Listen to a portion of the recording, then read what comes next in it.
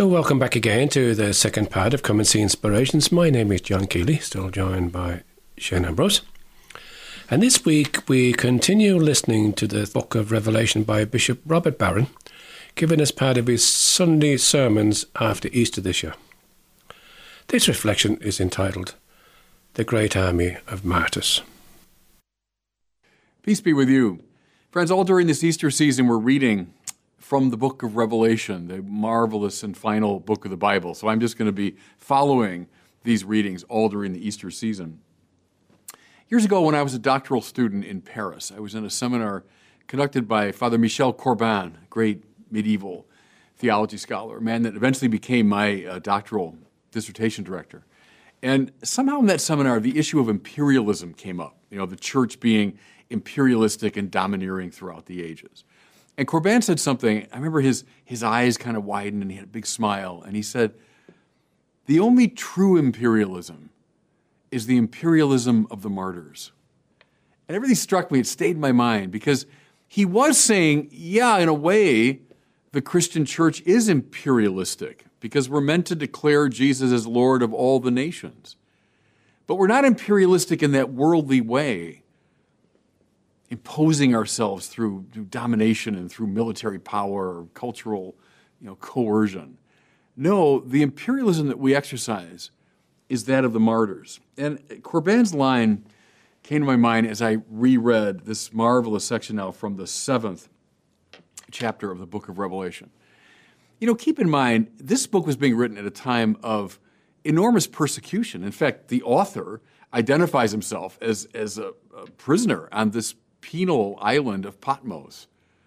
Think of these little Christian communities sort of gathered on the eastern end of the Mediterranean. They had no military power. They had no cultural influence at that time. They were beleaguered little communities under persecution. And who was the great power of the time? Well, undoubtedly, it was Rome. Rome, in some ways, at the height of its powers at this time. Rome dominating the whole Mediterranean world and going far north and going south into Africa, Roman power dominating. One of the extraordinary messages in the book of Revelation is, and coming from this little beleaguered community, and this fellow writing from a penal colony, Roman power is no longer absolute. There's a greater power. The Roman army is no longer the dominant army. There is a greater army, and it's the one gathered around the Lamb standing as though slain. It's the army that belongs to the crucified and risen Jesus. It's a subversive message, but coming from a totally unexpected place. Not from a rival earthly power that's saying, hey, we got a bigger army than you, and I'm going to fight you on your own terms. No, it's coming from this completely unlikely source, but declaring that the Christian army is greater. Think for a minute, everybody. The image that comes to my mind is the opening scene of that great movie, Gladiator. Remember, with Russell Crowe. And in the opening scene, you see the Roman army led by the general, by Maximus. And it's coming out against this barbarian army in the German forest. But what the filmmaker allows us to see is the Roman army as this war machine. So well equipped with the swords and spears and armored with helmets and body armor, but also with all the machines of war, all the catapults and fiery projectiles. And you see, wow, this Roman army, this well-oiled war machine, you see exactly why it was dominating the world. And think of how these first Christians, Peter and Paul come to mind, martyred, by Roman power. But John is given now a vision in this chapter 7, which puts all of that into question, that proposes a whole different way of thinking of things. I'm going to read to you from chapter 7 just before what we have in the reading for the liturgy. But listen. I heard the number of those who've been marked with the seal, 144,000 marked from every tribe of the Israelites. Then he goes through the 12,000 from the various tribes. An army of 144,000. It's the new Israel raised up and marked with a kind of tattoo on their foreheads. Now, that's a reference that we're not going to get, but in the ancient world, when you joined the Roman army, you were tattooed. You were literally marked in your flesh. You're marked like a brand that you belong to the Roman army. In fact, go back to Gladiator. Remember, Maximus has this tattoo on his arm. Well, here's John getting a vision not of the Roman army, tattooed with a symbol of Roman power, but this new army that's tattooed, as it were, with the seal of the Lamb standing as though slain. And then what follows, this is our reading for today. Listen. After this, I had a vision of a great multitude, which no one could count, from every nation, race, people, and tongue. They stood before the throne and before the Lamb, wearing white robes and holding palm branches in their hands. Now, the 144,000, this great army. But then, even beyond them, this enormous multitude that no one could count. And they're from not just Israel, mind you, but from all the nations of the world and speaking different tongues. Who are these people? Well, it's code again. We might miss it, but they didn't miss it in the first century. What are they wearing? White robes and holding palm branches in their hands.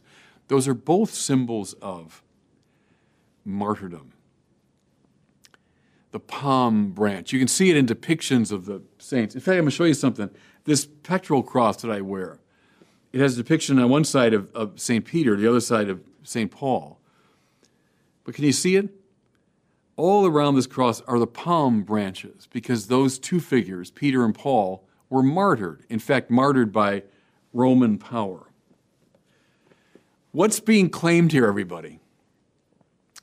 I know all about the Roman army, the author of this book. Everyone in his time, they all knew about the Roman army. They all knew about its power, this great war machine. But now, in light of the Lamb standing as though slain, in light of Jesus crucified and now risen from the dead, they know there's a greater army. There's a more powerful army. And see, John, in his vision here, is not just looking around at his present situation. He's looking mystically across the ages. Because, in his time, everybody was speaking Greek. Maybe some were speaking Latin.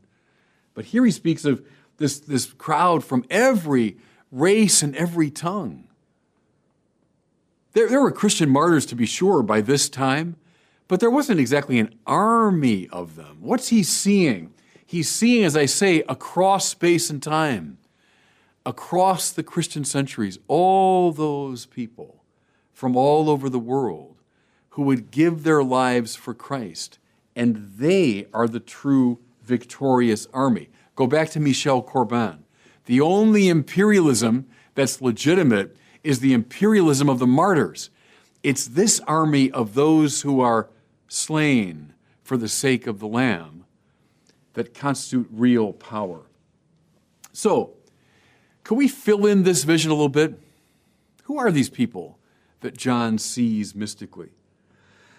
Well, you might think of, Peter himself, depicted here. You might think of Paul. Think of Peter, who was crucified upside down in the Circus of Nero.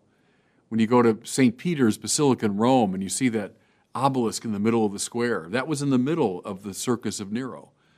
People speculate if that's where Peter in fact died, that's one of the last things that he would have seen. You might think of Felicity and Perpetua some centuries later, these two women from North Africa thrown to the wild animals because they wouldn't renounce their faith.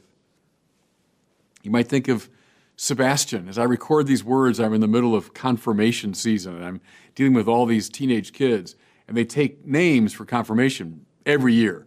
The most popular name for the young men is Sebastian or Sebastian. Sebastian, a member of the Praetorian Guard, a high-ranking Roman soldier who found Christ and then renounced the army and lived a life of nonviolence and paid for it with his life. You might think of Thomas à Becket many centuries later, resisted his friend King Henry II's attempts to manipulate the church and died at the hands of the king's henchmen go to the cathedral in Canterbury, see the very site where he was put to death. We might think of another Englishman some centuries later, another Thomas More, resisted another King Henry, this time the eighth of that name, paid for it with his head. You might think of Paul Miki, the great Japanese Jesuit martyr, who, like his master, was crucified, dying rather than deny his faith. We might think of the great Padre Pro during that awful time of persecution in Mexico when the church was being stamped out. Padre Pro, after working undercover for a long time, finally discovered, as the bullets fly toward him, he says, "Viva Cristo Rey." And that's the same taunting cry, in a way, that the author of the book of Revelation utters. Yeah, I know about the Roman army, but there's a greater army. Padre Pro, yeah, I know about the powers of the world, but I'm going to declare to you, Cristo Rey, Christ the true King. We might think, too, as we look at that vision that John gives us, this crowd that no one could number from all over the world in all different tongues. We might think of Franz Jägerstätter, the marvelous Catholic resistor to Hitler, who was decapitated for his troubles, or of Dietrich Bonhoeffer, the great Protestant opponent of Hitler, who died in the waning days of the Third Reich. We might think of one of my great heroes, Maximilian Kolbe, from that same terrible period, the martyr of Auschwitz, who gave his life in exchange for a man he barely knew. Kolbe saying simply, I'm a Catholic priest, take me in his place. The list goes on and on. Oh, it's a crowd that nobody could number, from all different races and tribes and tongues. John is not just seeing around him, he's seeing mystically across the ages to this great army of martyrs. And of course, martyr just means witness, who are witnessing to Christ. They've spoken Greek, Latin, French, German, English, Japanese, Polish, many other languages besides. Think of Charles Lwanga at the end of the 19th century, from the heart of Uganda, who gives his life heroically for the faith. Yes, indeed, John truly saw where real power lies. And see, everybody, here's the challenge. Here's the challenge. And it's a real challenge coming from this book. Which army do we fight with? Because, the successor of the Roman army, well, it's all around us today. It's all the expressions of worldly power. Do we fight with that army? Or do we fight with the army of the Lamb standing as though slain? Do we join this great troop from across the ages and speaking a myriad of tongues? Do we join this army of martyrs? Can we say with Michel Corbin, the only true imperialism is the imperialism of the martyrs? And God bless you. So again, thanks go to the Word and Fire Ministries for allowing us to play that recording today. And now we'll finish off this part of our podcast with a piece of music by the Maranatha Singers, and this one is entitled, I Want to Praise You, Lord.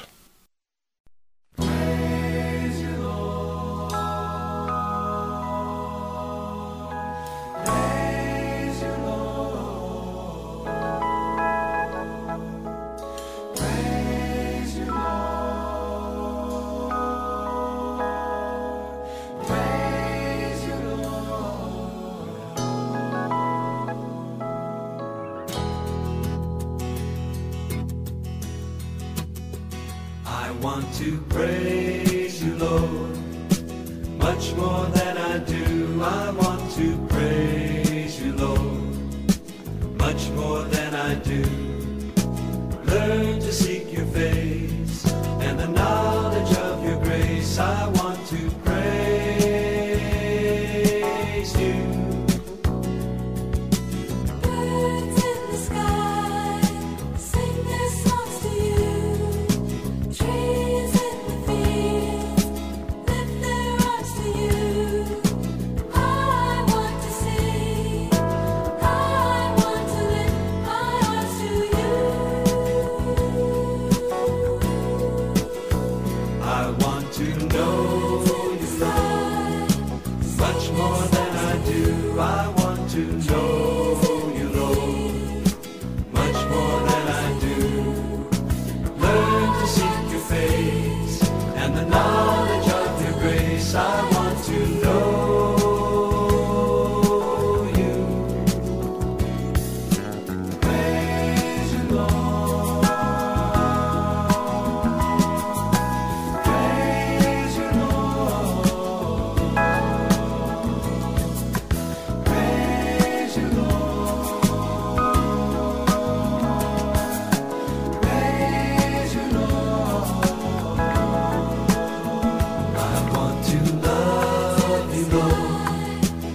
much more than I do. I want to love you, Lord, much more than I do.